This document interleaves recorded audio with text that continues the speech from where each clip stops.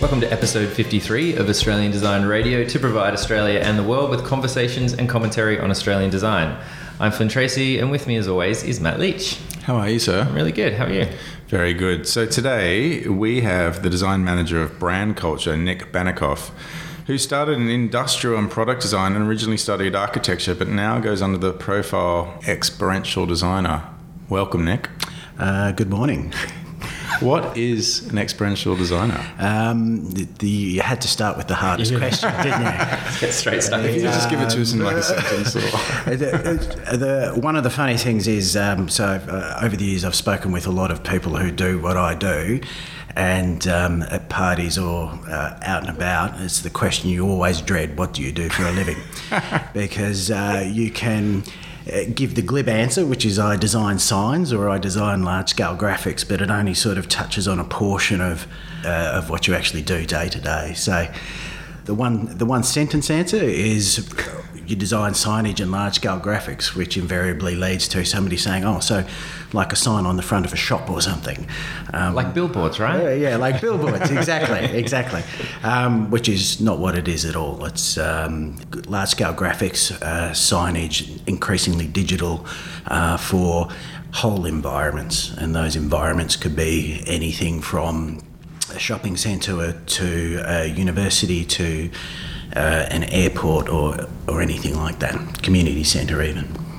So I imagine there's a fair bit of psychology that goes into that, and about how people move through space. And so there's people come into this profession from a whole series of backgrounds. So you mentioned earlier that I come from an architectural and industrial design background, but we also have a lot of people coming in from graphic design backgrounds, and each of those I wouldn't call them their professions, but in our sort of point of view, there are specialities. Each of those brings different things to the table. So from the architectural background, you get an understanding of paths of travel, traffic flow, the psychology of space. From graphic design, which is one of the things that I've sort of picked up on a lot more in the last 5 years, comes a real understanding of brand and how people connect with brands. And then, of course, you mesh those two together and you've got the psychology of brands in a space and how people experience that. So you can go from a very practical job, which is how do people move around an airport, to a very emotional brand responsive job, which is how do we signpost a corporate headquarters. And the two have very different practical they have very different briefs effectively. One's a practical wayfinding solution, the other is more about experience, and you'll find when you're doing wayfinding for an office building, it's the simplest thing in the world. It's effectively a bunch of room numbers and some level numbers and a directory down on the big P on the door. Right, yeah, exactly. Makes sense. Yeah, can people find a meeting room? Okay, so we need something on the meeting room. Are we going to call it after the company founders, or we're going to call it 12.1? Yeah. Right. Yeah. Is there testing in that kind of? I imagine, like, you know, as you said, like, can they find their way to the meeting room? Is that through observation or through printing A3 pieces of paper and just kind of seeing if people can find the meeting room? It depends on the client, the degree of difficulty they're facing, and their appetite for investigating that. About 80% of wayfinding will have a relatively practical and simple solution. And as far as the psychology is concerned, all of wayfinding is built on people's understanding of spaces. So what you're trying to do is leverage somebody's understanding of what they would expect to see, and make sure that they see what they expect to see. Yeah. So you're not trying to like reinvent the wheel every time. Exactly. We're going to identify things with apples and oranges, and we're going to pour down here. Oh, look, they're both orange. Yeah. What have we done? So 80% of it is there's a process that you go through, and you can work out what the solution is based on precedent. When you get a really difficult job, and the most difficult jobs are where you get a new build attaching to an existing build, that's when you have to really start to investigate what's the best way to approach this situation. So what does that mean? What do you mean by new build attached to an old build? Okay, so we're working on a hospital at the moment, and a lot of hospitals are like this. They're very expensive facilities. A lot of thought goes into the clinical requirements of why you build something somewhere. Right. But this is in the in rural New South Wales. It's made up of about probably 10 or 12 buildings, which over the years they've built a building and they've connected it, and then they've built another building next to that, and they've connected that on 2 levels, and then they've built a building that connects with both of those buildings, but on one level it connects on this level and the other level it connects on this level. I always find with those, the mobile reception is normally pretty bad as well. So even if you're trying to find out where you are or call someone, you're like, I don't know where I am, and then it's like it's dead. And so, it's shocking, particularly in the country. Yeah. But what these guys are doing is they're demolishing, basically they've demolished one building and built a new one already, and they're in the midst of demolishing another 2 buildings and building 2 new buildings, but they've all been done independently. They're sort of like silos, and then they've still got the existing buildings all around it. So that's an example of a really challenging wayfinding solution. I imagine you're already coming into a wayfinding solution system there, aren't you? So something's probably already been set up, or there's multiple ones already set up. There was an existing wayfinding solution, which still exists in sort of half the site. Then when the first building was put up, the architects put in a wayfinding solution for that building, but it was completely self-referential. It didn't reference the rest of the site or consider it at all. And now we're going in and we've got 2 new buildings that we're working on. The very first, even though it wasn't part of our supposed scope, the very first thing we did is we took a step back and we said we can't design this without considering the whole site, because even if you don't have the budget to go and replace these signs in these other buildings right now, we want to put in place something that when you do get that budget, there's a clear solution to replacing the wayfinding throughout the whole site and making sense of that. And how do you find that conversation? Does that tend to make a lot of sense to a client in this particular case, or? It almost always makes sense. Because they understand that they have a problem, because their staff, the nurses, doctors wandering around are continually answering questions. Where's this? Where's that? Right? And that's what makes wayfinding a relatively easy sell in some instances. We had a corporate client recently, and they had Atlassian, big, exciting client. And they're growing at 50% staff per year. So every year they add another 50% to the number of staff they had previously. One of the biggest employers, and so they're over 8, maybe even more, 10 levels in several buildings. And what they found, they have people starting every single week. Yeah, I can imagine. And we sat down and we just did a very simple, on the back of an envelope calculation. If we save everybody in your company 10 minutes a week by the number of people, by the amount, and these guys are paid a lot, by the amount you're paid, this is what you can save. There's a lot of zeros in there. If there's a way from finding problem, it's very easy to solve it. And likewise, when I started doing this, my first wayfinding job was in 99, just prior to the Sydney Olympics. So I got thrown in the deep end with the Sydney Olympics. But when I first started it, you had to sort of there wasn't wide awareness of what wayfinding was and what the benefits of it were. But we find nowadays that any large development, there's a requirement for a wayfinding consultant to be involved in it. And then hopefully we get to do some of the fun stuff as well. And so I'm assuming that obviously you're talking about kind of, with the hospital, you're coming into something that's been established. It hasn't really been thought out of a big plan. You're coming through to kind of solve this problem that's happened over time. on the other side of things, how does it work at what stage do you get involved in the project if it's a new building? Like, okay, we're going to build a building, here's the site plan. Do they then give you a call, or do they build the building and think, everyone's getting really lost? I couldn't even find my own way here. 8 clients came through and none of them came out yet. So, at what stage do you come? I'm sure it varies, but commonly, or where's the best spot to come in? The best spot is as early as possible. Sure. And I promise you I work on more than hospitals, but I'll give you another example of a hospital. If you've got a large project which is quite complex, and you've got a requirement for a wayfinding consultant to come on board, often you'll be called in very early in the process just to comment, just to say, you've got an issue here, we need to address this. You've got an issue here, you need to address this. Right, think about this, think about that. Exactly. Yeah. We worked on some more Western New South Wales hospitals, one at Parkes, which was a new build. We were on right from the start, and so we were able to work with the architects to put together a strategy.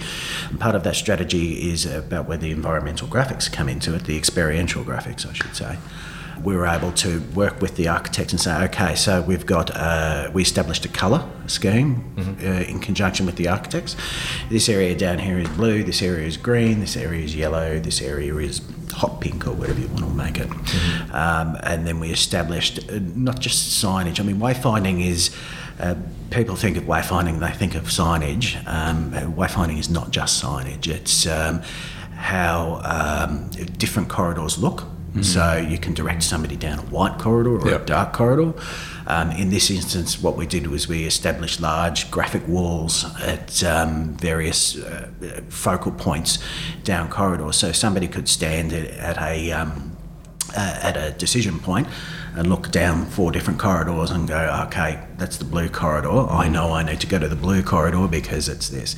And that gives you the opportunity to start exploring some graphics in the environment as well, right, which is traditionally where the graphics have started to come into the wayfinding, of course, in conjunction with the branding components. So that's sort of the crossover. You mentioned decision point just before, so that is a term that you use often? Yeah, absolutely. So so this is very much from the architectural point of view of the process that we would follow. The very first thing you do as part of a program is develop a wayfinding analysis. Where are people coming into the site?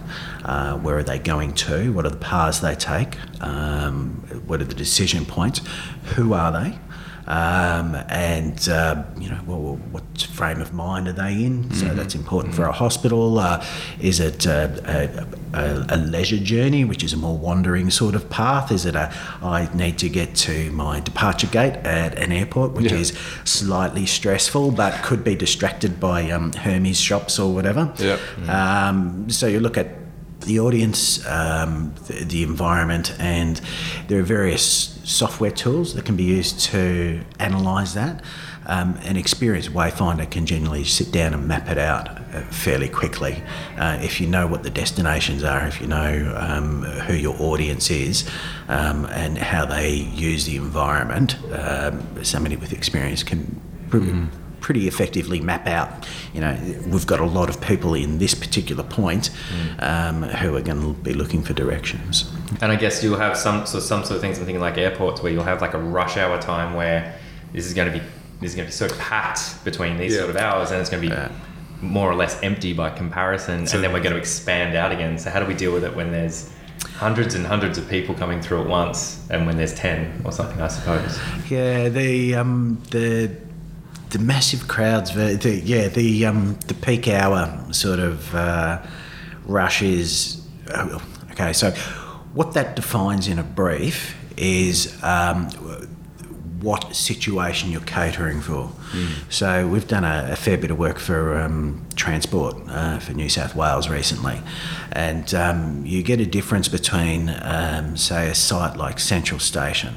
So a site like Central Station is you've got to design for peak hour. Yeah, That's your target, and then on the quieter levels, you're sort of saying, well, the peak hour will cater for them.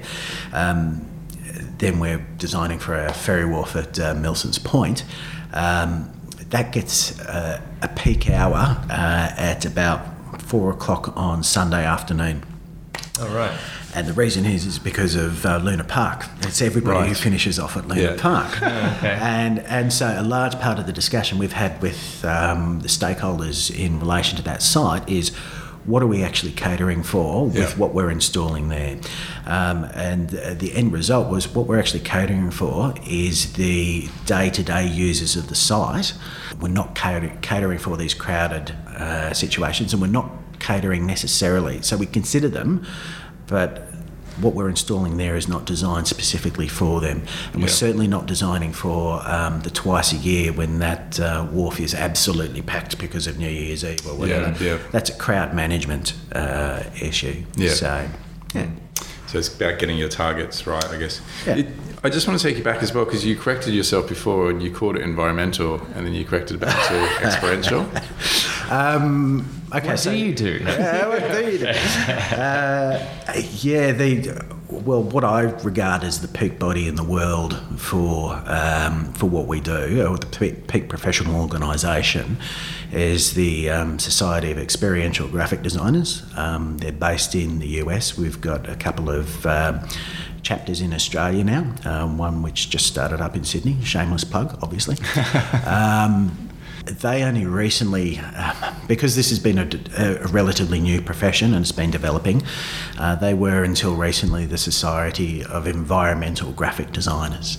And invariably, everybody said, oh, so you design green systems, do you? Sustainability. Yeah, and so after about 10 years of educating all of my architectural clients what environmental graphic design was, I had to change it to experiential graphic design. Because it's the thing that always comes up with graphic design as well, the whole, should we be called visual communicators or... Communication design. Yeah, all that kind of stuff. And half of me feels that it's a conversation we don't need to be having. Like, let's just call it what it is. But I guess if you've got that opportunity when it's still it's still evolving and still... not that graphic design isn't evolving, but you should take the opportunity when you can, I guess. Absolutely, yeah. It was a big call, but it was the right call. Yeah. So this was, don't quote me on it, but I'd say about 3 or 4 years ago that this change was made, and even now it might have been too late to make that change. Right. So Push for it. it was just causing too much confusion about it's hard enough to explain what we do without getting mixed up in whether we're planting things in creek beds or something. So you yourself and Carlo Gianasca from Frost. Yes. So tell us about like what this means, other than kind of changing the conversation about what you guys do and the benefits of the profession. But what does it mean? What's the point of having something like this in Australia or Sydney? Well, really, it has the same benefits as any professional organisation, but it's particularly important for us because of the low level of understanding of experiential graphic design and what it brings. The other key thing that we want to achieve is sharing information and creating a larger sense of community about what we do. There are a ton of architects in Sydney. There are plenty of graphic designers. There aren't that many experiential graphic designers around. So I've been a member of SEDGE on and off since about 2001 or 2002, something like that. And their annual conference is in the US, so they're very US-centric at the moment. Obviously because they're a US organisation. I went to a conference for the first time, so the annual conference for the first time about 3 years ago in Chicago, and it was mind-blowing. Yeah. In that, oh my God, there's other people like me. These people want to talk about the same things that are, the eyes don't just glaze over when I mention, we've got this wonderful system that we're using here. This is how people feel when they go to Comic-Con, right? Yes. This is my people. Everyone comes out of their basement and but not knocking Comic-Con. I love that stuff.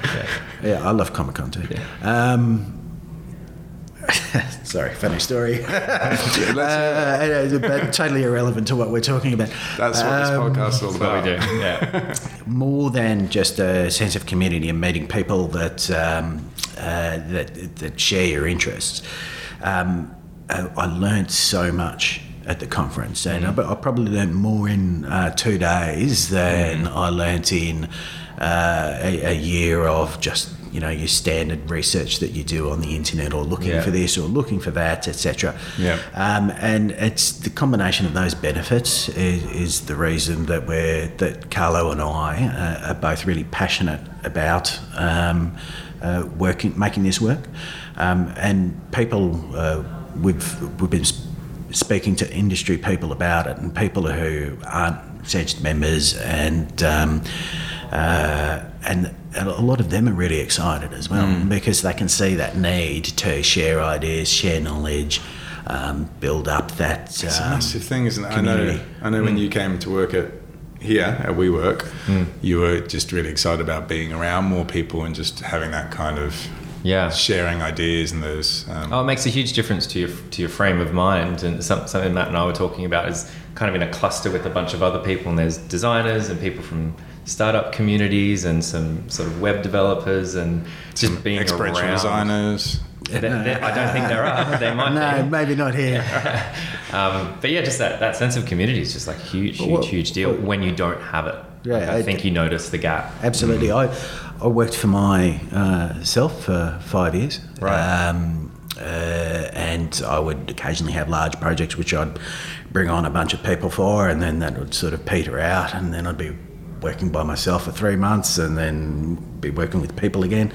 One of the main reasons I stopped doing that and went to work with Brand Culture, apart from enjoying the sort of work that they did and produced, was the ability to work around people again. Because 5 years of spending large portions of your working life by yourself is you just lose that excitement, and you lose that drive and energy and push to go further. So a great example of that is when we did UTS. So we developed this huge program at UTS. So I think there was 6,500 signs in that development. There were 3 major new buildings going up while this was being rolled out. So those 3 major new buildings were the impetus behind updating the signage across the campus.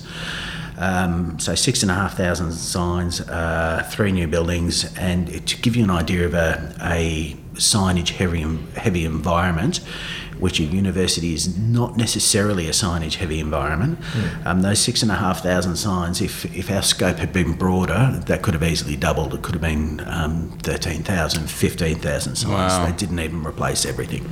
Wow. So what we discovered was that we had a huge coordination and implementation issue with getting all of this signage approved, signed off. You have Frank Gehry somewhere kind of going, no, like this? Was it around that time when they were building that one? We had Frank Gehry's minions looking over our shoulder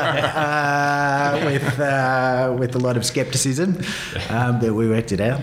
They were happy with what we did in the end. Nice. Actually, funnily enough, the Durback Block Jaggers, who did... I think it's Building 7, which is this lovely sort of warped building. They were actually the ones who engaged most fully with the signage program, and worked really closely with us to make sure that because we had to ensure as the signage consultant for UTS that what we were doing was consistent with everything else. There's a whole range of reasons for that, but the 2 primary ones are, from a wayfinding perspective, consistency is key. People want to see the same information in the same place, and the second thing is, which people often forget, is there's a huge maintenance requirement for places like a university. So you don't want something that's slightly different in one building to the standard, because you want to go in there and pop off that panel and put a new one on, when invariably it changes 3 months down the track. So they Block Jaggers were the guys who created actual frameworks which would fit our standard signage suite, which would work both for their building and for the university wayfinding system. I guess it's got to be hard for them, hey, because they've designed a space, and I guess in their mind they would perfectly love if there was no signage, because it shows their work off in the best possible light. And just the minimalist designer coming out. So then to have another company brought in to sort of go, we're going to put signs all over this. That's why we like being involved as soon as possible. Yeah. Because signage it's a requirement. You've got to have it. Because people lose that 10 minutes every week, and it adds up. So the reason we'd like to get in as soon as possible is because you can actually work with the architects and say, okay, so we need this, we need this, we need this, we need this.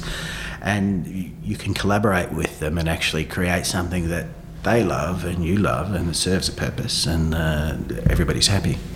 Yeah, so the UTS project sounds like kind of an extra level of complexity when you're like from a consultancy perspective. You sort of mentioned you've got this one building with these architects. You've obviously got UTS as the client, I'm presuming, and then you've got the other buildings, and are there other wayfinding people involved? Or and then your audience, experiential designers. Audience is the students or people coming in. It's a lot of humans to wrangle. Which is one of the impetuses of developing MediaBank PAM. Right.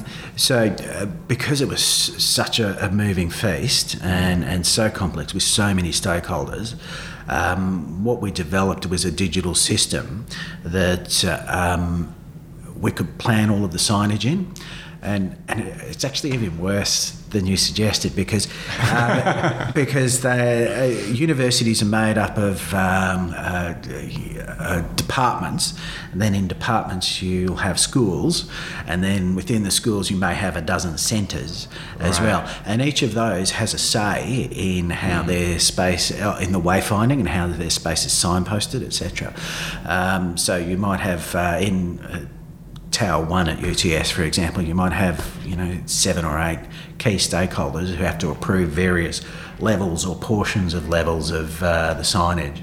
So the benefit of this system from a planning point of view is we could put everything into the system and give access to certain areas or approved areas, so that we could have that client engagement and that achieve a sign-off, which was fantastic, because it just wouldn't have happened otherwise. Yeah, pretty much. Typically, even a 3-storey building, for instance, you might go back for 3 or 4 rounds, depending on the quality of the information you've received at the start, which can't be guaranteed in a situation like UTS. We did it in 1 round. 1 meeting was all that was required. We had 80% of everything signed off through the system, and then we just went in and went through the difficult ones and it got signed off. But what we then discovered, the really cool thing, was that suddenly we had all of this system with all of these plans in it, which actually had an up-to-date database of all of the destinations. So what we're able to do is hook into that and provide an online wayfinding system based off the signage system. Because the signage system knows where everything is, and as soon as you change Joe Bloggs' office over there to Jane Bloggs' office, that's updated in the system, so the system knows that Jane Bloggs is now here instead of over there. And if you've got 6 signs that point you to Joe Bloggs' office, you can actually go back and change all of those, because one of the big problems with large environments is legacy signage. You change the sign on the door, but you forget that there's 6 signs that point to it. And this is all programmed into the system. And so you just go, well, where are the signs that say Joe Bloggs? So with MediaBank, can you use that for other things that aren't experiential design? Because it sounds like the ultimate kind of planning. PAM is actually short for Physical Asset Manager. Right. So we've built it as a wayfinding tool, but you could really use it to manage any physical asset in the environment.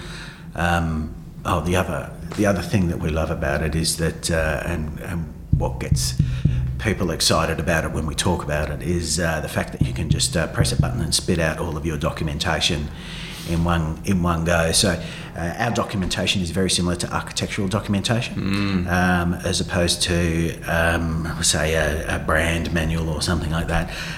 When you're implementing a wayfinding system, you need plans, 6 different kinds of schedules, for instance, set out documentation, all of this. It's got to go out to lots of different people, I assume. Yes, certain things go to different people. Yeah. It would take an hour to go through the whole process. Sure. Yeah. But the fantastic thing is, but any time you update that documentation, you've got to update it in 6 different places. So if you delete a sign or change a sign, you've got to, I've got to go change it here, got to go change it here, got to go change it here.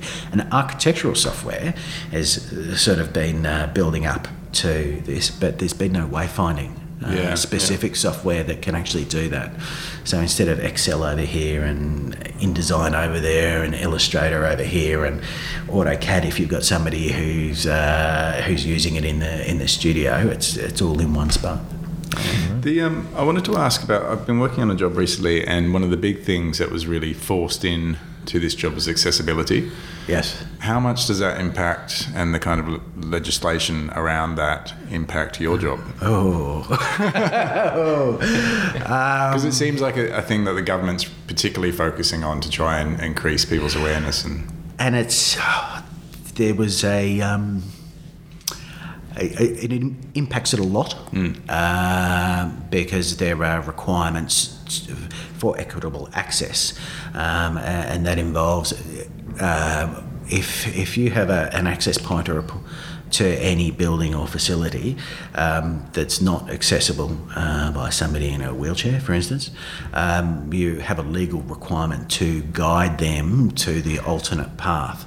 Now, most modern architecture is very good in that it's considered from the outset, so you don't end up with all of this ridiculous signage. Not ridiculous because of what it's trying to achieve, but you just end up with oversigned environments, which detracts from wayfinding because you're detracting somebody's attention from the message that they may want with this bright blue sign over here, which is the accessible path. So that's not too bad. That's largely been resolved in modern architecture.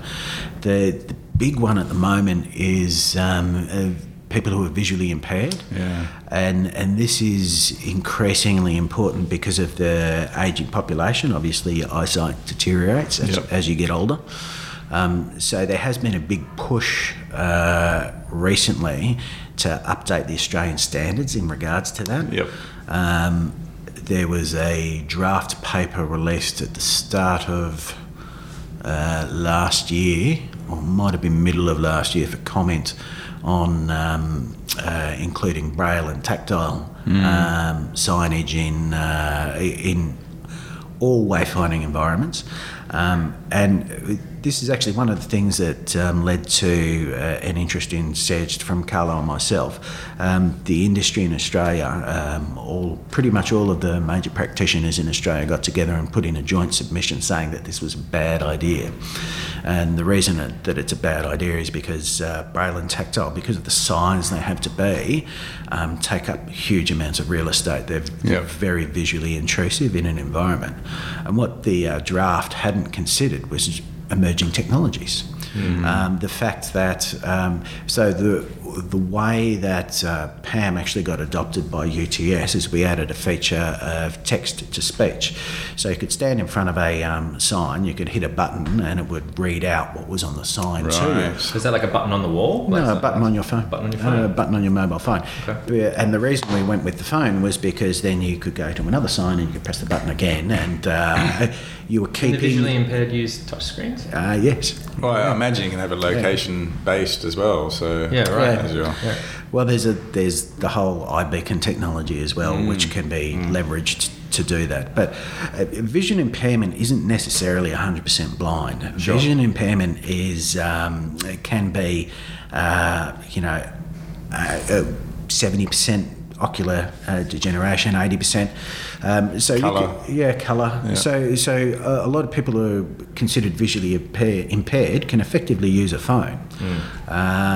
So again, it's about the most appropriate solution. It's a really cost-effective way of providing information to people who are visually impaired without putting in giant signs everywhere. Yeah. And only a fraction of the population actually, even a fraction of people with visual impairment actually read Braille and tactile. Well, that was the other thing I was thinking of. Yeah, they're going to have to learn Braille now as well. Yeah. At what point do you decide? Right, at 60% vision impaired, 65%. What point do you think I need to learn Braille? It's more than that. And then you get some people read Braille, but more people read tactile lettering.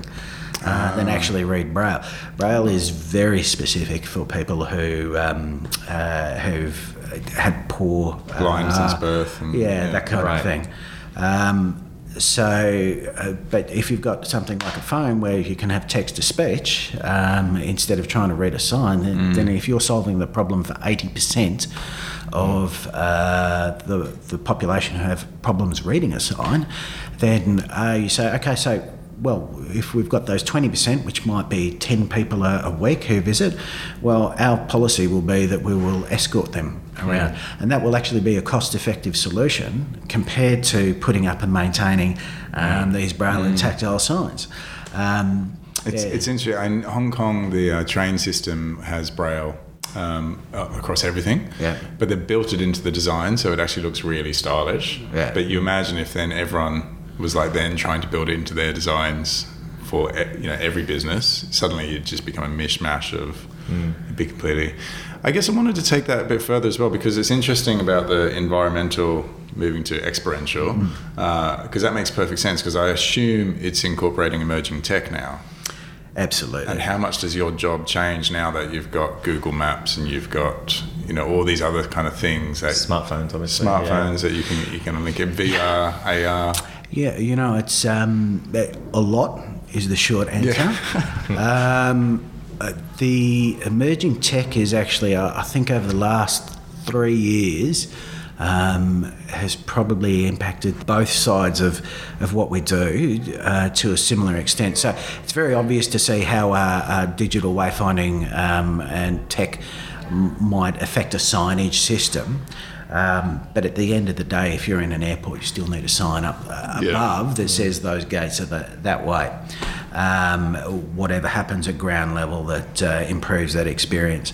The digital transition for the pure experience part of it, the branding and the creating an environment that achieves a feeling or effect or that you want, that's where it's really come leaps and bounds. So, 10 years ago, if you wanted to put up a big graphic in an airport which said "Welcome to LA," and I think is it LA or is it LA?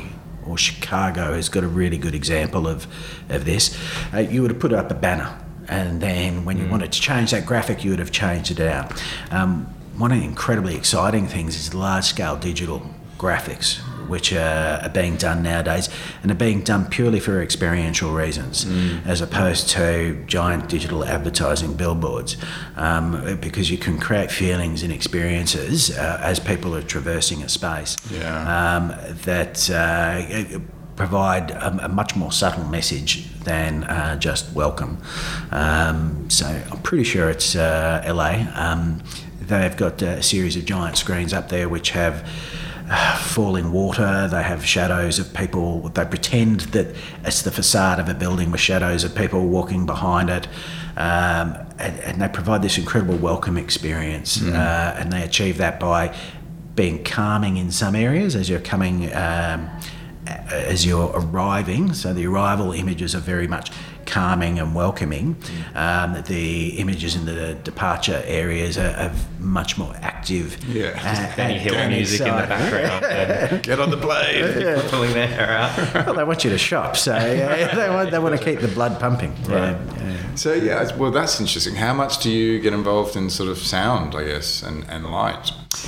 So our part in that would be to, and this is where it's changed over the last 3 to 5 years.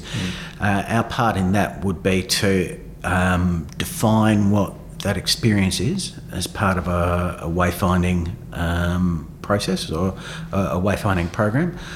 Or simply an experiential program, and work with the clients and people who are sound designers, who are digital designers, who are system designers, to map out what that system is, what that experience is, and how it gets brought back into and relates to the rest of the space. So the strategy, and then working with it's quite architectural actually. In that.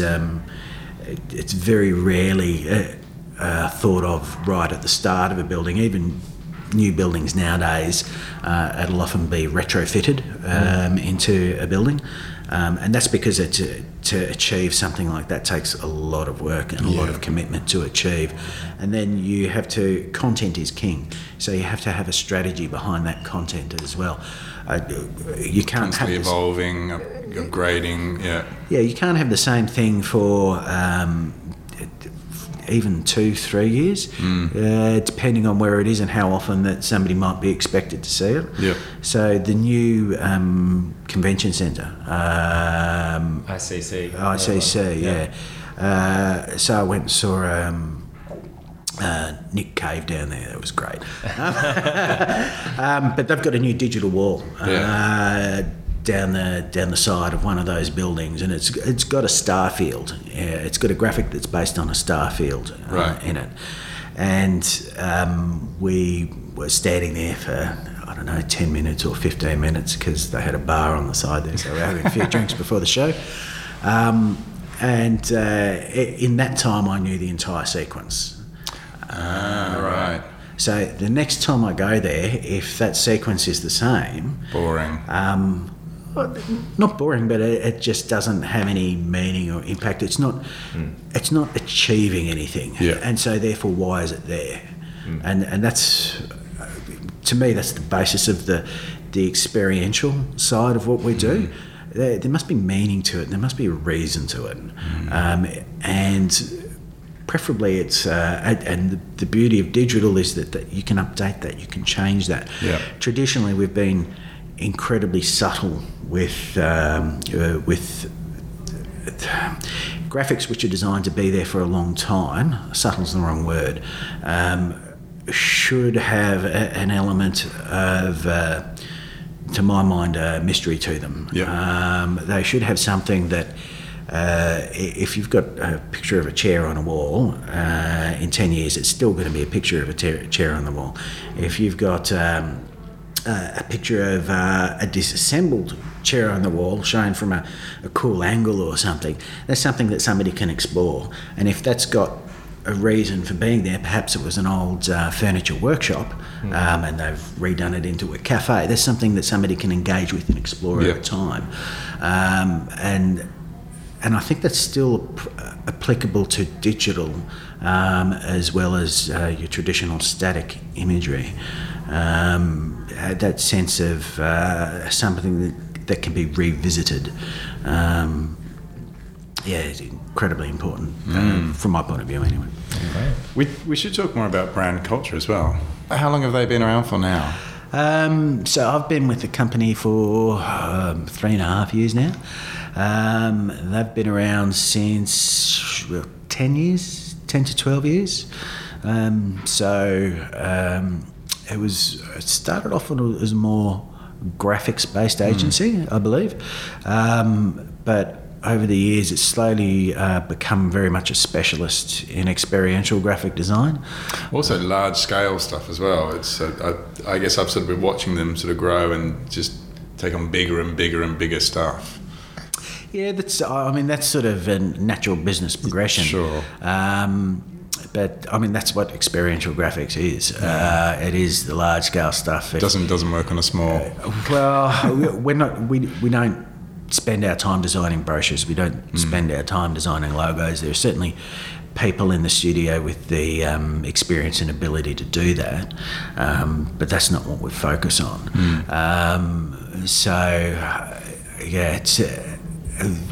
So brand culture came from very much a graphic design background, and then became very much they came in on the experiential graphic side of the on the experiential side of experiential graphic design. So very much about branding and branding environments. So bringing a brand alive in a space. So a perfect example of what we would do in that sphere is if you have, say, AMP, for instance, putting together a new office building. As part of that fit out, there's some base level wayfinding that needs to be done. But I think I mentioned before that to me, an office building is often the simplest wayfinding project you could ever do. I said room numbers and level numbers. But the really exciting opportunity in that environment is AMP wants their people to be happy. They want their people to be motivated, and they want to express to people and visitors what the company DNA is, what it's about and what's important to them. And that's where you get an opportunity to take a wall and say something about could be the company's history, it could be the company's future, it could be what their if it's digital, it could be monthly. So brand culture came from that sort of DNA, and over the last 5 years, it's moved more into the wayfinding side of the coin. So, and that's what I've been doing for since '99. So another question that I had was just kind of what's next in your life, and this could be within brand culture, with what you're doing with the society as well, or what's the next big challenge or the next big project, or the software that we mentioned before, Mediabank. So I retain an involvement with that, but that's actually become a separate company to brand culture now. Right. Okay. So, because obviously we're selling a piece of software to our direct competitors, we can't be going, oh, what are they doing over there? It's fascinating. How did they win that job? They won't win it again. So I retain an involvement in not day to day, but in the development side of that, which is I'm supposed to be doing it 1 day a week. I would love to be doing it 5 days a week because it's just really exciting. I can't express how exciting it is. In addition to that, obviously brand culture is continuing to evolve. So brand culture's ebbed and flowed over the years. But that's good because I love learning new things. I love being challenged every day. I think again, one of the reasons I went from working for myself to working for another company was because I wasn't feeling challenged. I wasn't feeling that I was learning enough new things. So that's enabled me to continue to learn. And of course, with Carlo, starting up the Sedged Sydney chapter, a lot of the US chapters are existing, so there's sort of this handover process and established protocols, etc. So we're just trying to get it started up, and that involves simple things like, okay, well, what's our getting access to the email, getting access to all of the collateral. So the first time that you send out invites, etc., obviously it's going to take you 4 times as long as when you've done it 3 times before. Getting sponsors for events, just simple things like getting together and trying to figure out what events are going to work for us. What's going to achieve the results that we want. So lots of things. That's exciting time. Lots of things. Yeah, cool. Thank you so much for coming on. That takes us kind of to the end of the show. So that's it. My pleasure. Thanks, guys. Where can people find out more about you and brand culture and? Well, if you wanted to find out more about experiential graphic design, I'd suggest that people go to segd.org, and from there you can just click on the awards. You'll find us. Cool. And so is there like a Sydney chapter kind of button or something on there or anything like that? There is. There is already. The Sydney chapter's only 2 weeks old or so now, so we don't actually have any posts up, but hopefully by the time this goes out, there'll be something there to look at. Is there like a mailing list or something like that? You can contact us through the website. Cool. And And is that open to anybody that might be interested? So if they were a graphic designer that might not be experienced in experiential design, are they able to kind of engage with you guys? Or absolutely, is it private club? Okay, cool. No, what we're trying to do is grow the understanding, not keep people away from it. Great. So definitely check out the events that we'll have coming up later in the year, maybe in a month, and we'll be keeping those invites open to everybody, not just members. Yeah. Okay. And if people wanted to find out about MediaBank? Mediabank.com, mediabankpam.com.au, right. And obviously brand culture is brandculture.com.au. Cool. All right. Very good, Matt. Where can people find you? Instagram, Matt_Leach, Leach. Cool. And I'm at Flynn Tracy on pretty much anything. And you can find this episode and more at ausdesignradio.com. And you can follow the show on Twitter, Instagram, and SoundCloud at AOS Design Radio. Thanks, Nick. Thank you. Thanks, gentlemen.